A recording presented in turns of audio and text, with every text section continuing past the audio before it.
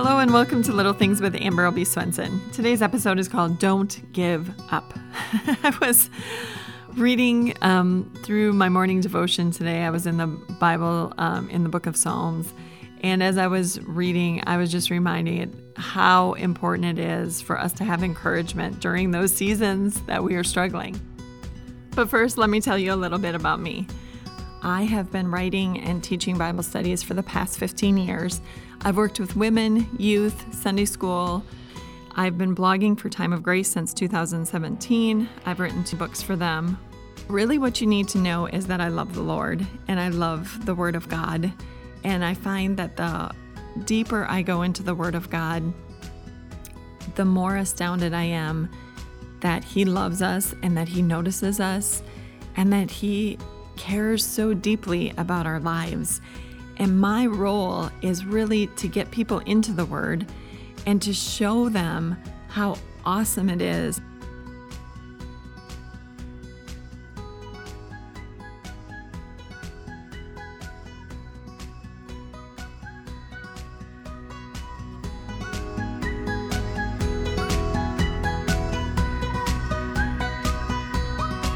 So today, I'm going to give you 3 ways to cope during your seasons of struggle, and I'm pretty much going to use scripture. I do have one song lyric that I'm going to use, but for the most part, we're going to just rely on scripture. Because as you know, when you're going through those seasons of struggle, really what you need is the Word. The Word is going to be that anchor that's going to keep you afloat when the wind and the waves are rocking the boat. The Word is what's really going to hold us steady during those times. So we're going to really focus on the Word today. And again, like I said, this really came about when I was reading my Bible this morning. And I was in the book of Psalms, and Psalm 12, verse 1 says this: "Help, Lord, for no one is faithful anymore. Those who are loyal have vanished from the human race." I don't know if you've ever felt like your friends have deserted you, or they're not there at a good time, or you feel like nobody cares. And that's where the psalmist was feeling when he wrote these words. Psalm 13 verses 1 through 2 says, "How long, Lord, will you forget me forever? How long will you hide your face from me? How long must I wrestle with my thoughts and day after day have sorrow in my heart? How long will my enemy triumph over me?" As I was reading this, I was brought right back to some of the struggles that I've had during different seasons of my life. And I was thinking about the things that helped me. And the first thing that I thought of that can help us cope is to find someone to talk to. Psalm 32 verses 3 to 4 say, "When I kept silent, my bones wasted away through my groaning all day long. For day and night your hand was heavy on me. My strength was sapped as in the heat of summer." It is so hard to carry something by yourself. And what I have found is it's really a tool of the devil to keep us thinking that no one's going to be able to relate to our struggles. No one's going to be there for us if they hear what we're going through, or even nobody has gone through what we've gone through. And as long as he can keep us silent, and as long as he can keep us wasting away on our bed, like the psalmist was saying, then he's got us. Then we're completely useless. But the book of James reminds us that we're supposed to confess our sins to one another so we can be healed. And so often that's exactly what it takes.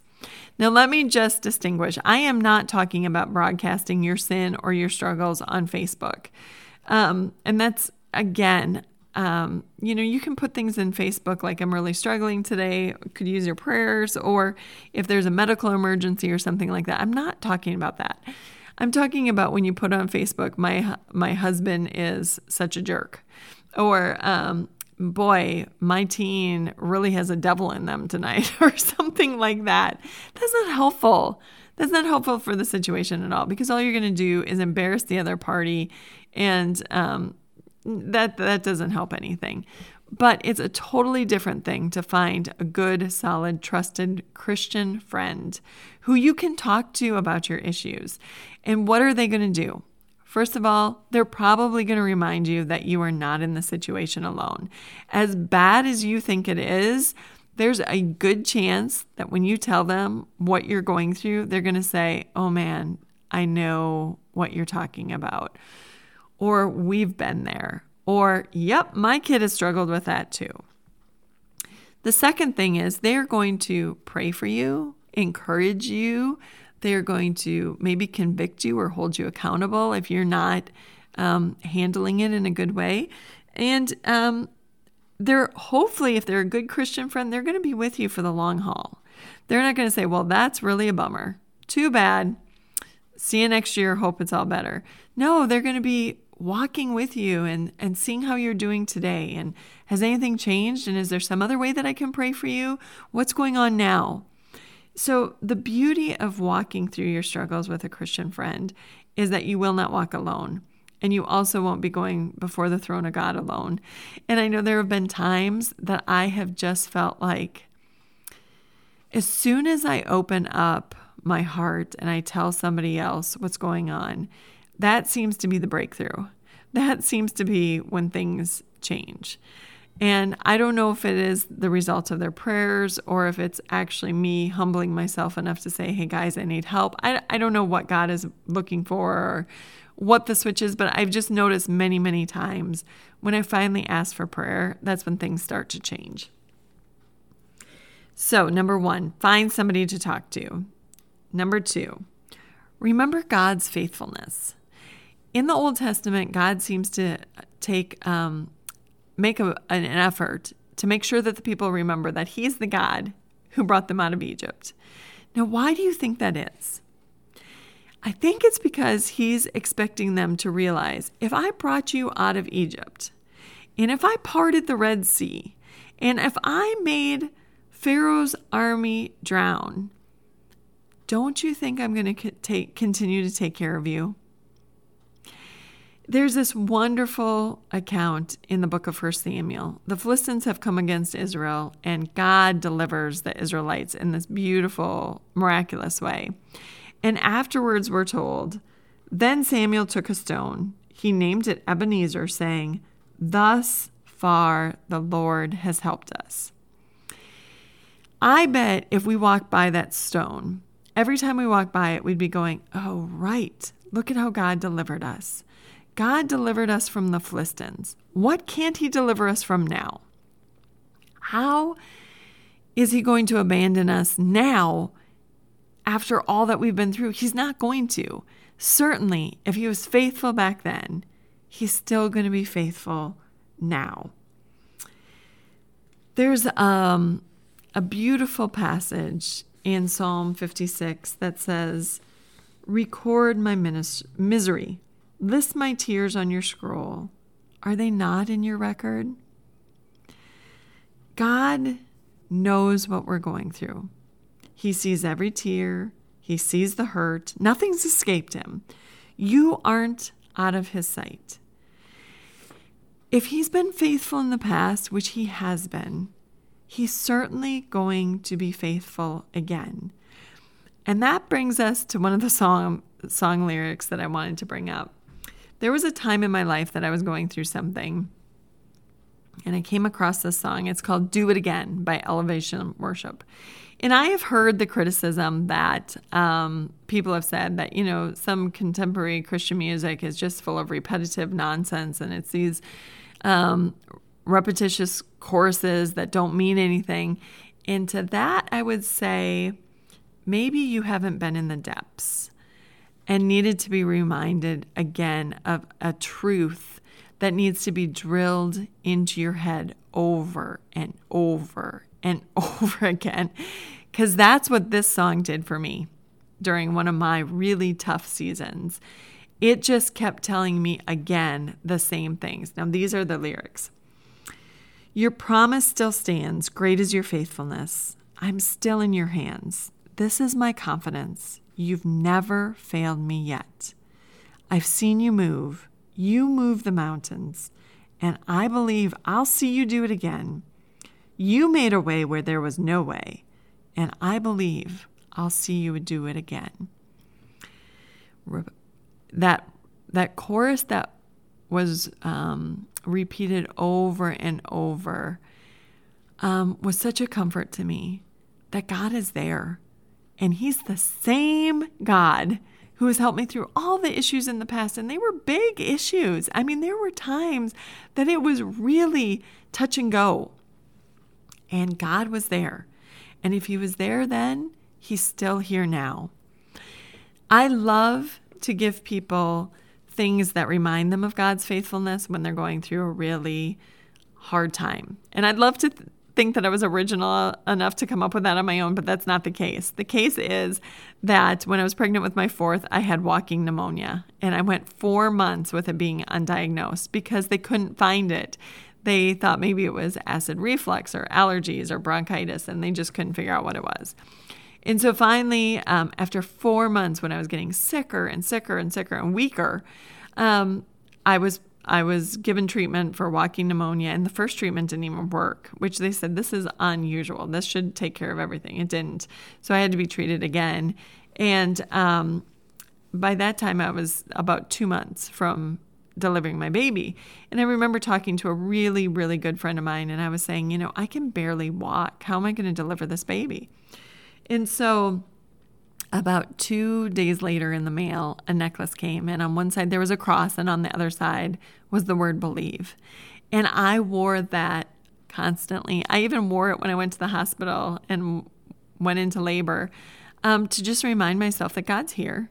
He sees it, and I can trust his faithfulness because he is not going to let me go. So I love to give people bracelets or necklaces or something that reminds them that they can have a tangible thing to remind them that God's here and he's faithful, and we can remember that and lean on that and remind him of his promises. Like, he's never going to leave us, and he will work all things out for our good. And, those have to give us an enormous amount of comfort to know that he's in the situation. And we also need to remember, too, his power. He can do the impossible. Nothing's impossible with God. So we go to him with faith, remembering how faithful he's been in the past, and let him work the situation out. So, number 2, remember God's faithfulness. And number 3, know that there is a purpose for the pain. That gave me a great deal of, let's just say, patience in the suffering, when I realized God does not make us suffer for nothing. Like, he doesn't just sit in heaven laughing like, oh, these poor miserable people, let's just make them a little more miserable. There's always a purpose and a plan. Even in the book of Job, when Satan comes and appears before God, and God says, hey, where have you been? And he said, I've been roaming around the world. And God says, well, have you considered my servant Job? And Satan says, well, come on, that's a no-brainer. You give him everything. Look at all your blessings. Of course he follows you. So God said, okay, well, let's see. And Satan took a lot of Job's possessions, and even worse, I think, is all of Job's children. And Job was still worshiping and still trusting. And so Satan reappeared before God, and he said, well, skin for skin. Look, his skin is still intact. That's why. And so God said, okay, fine. You can inflict him, but don't take his life. And so you see that everything was going through the filter of God's hands. God wasn't totally taken aback as if Satan had all this power to do whatever he wanted. No, it was going through the filter of God first. There's another, Psalm 10 actually begins with these words, why are you so distant, Lord?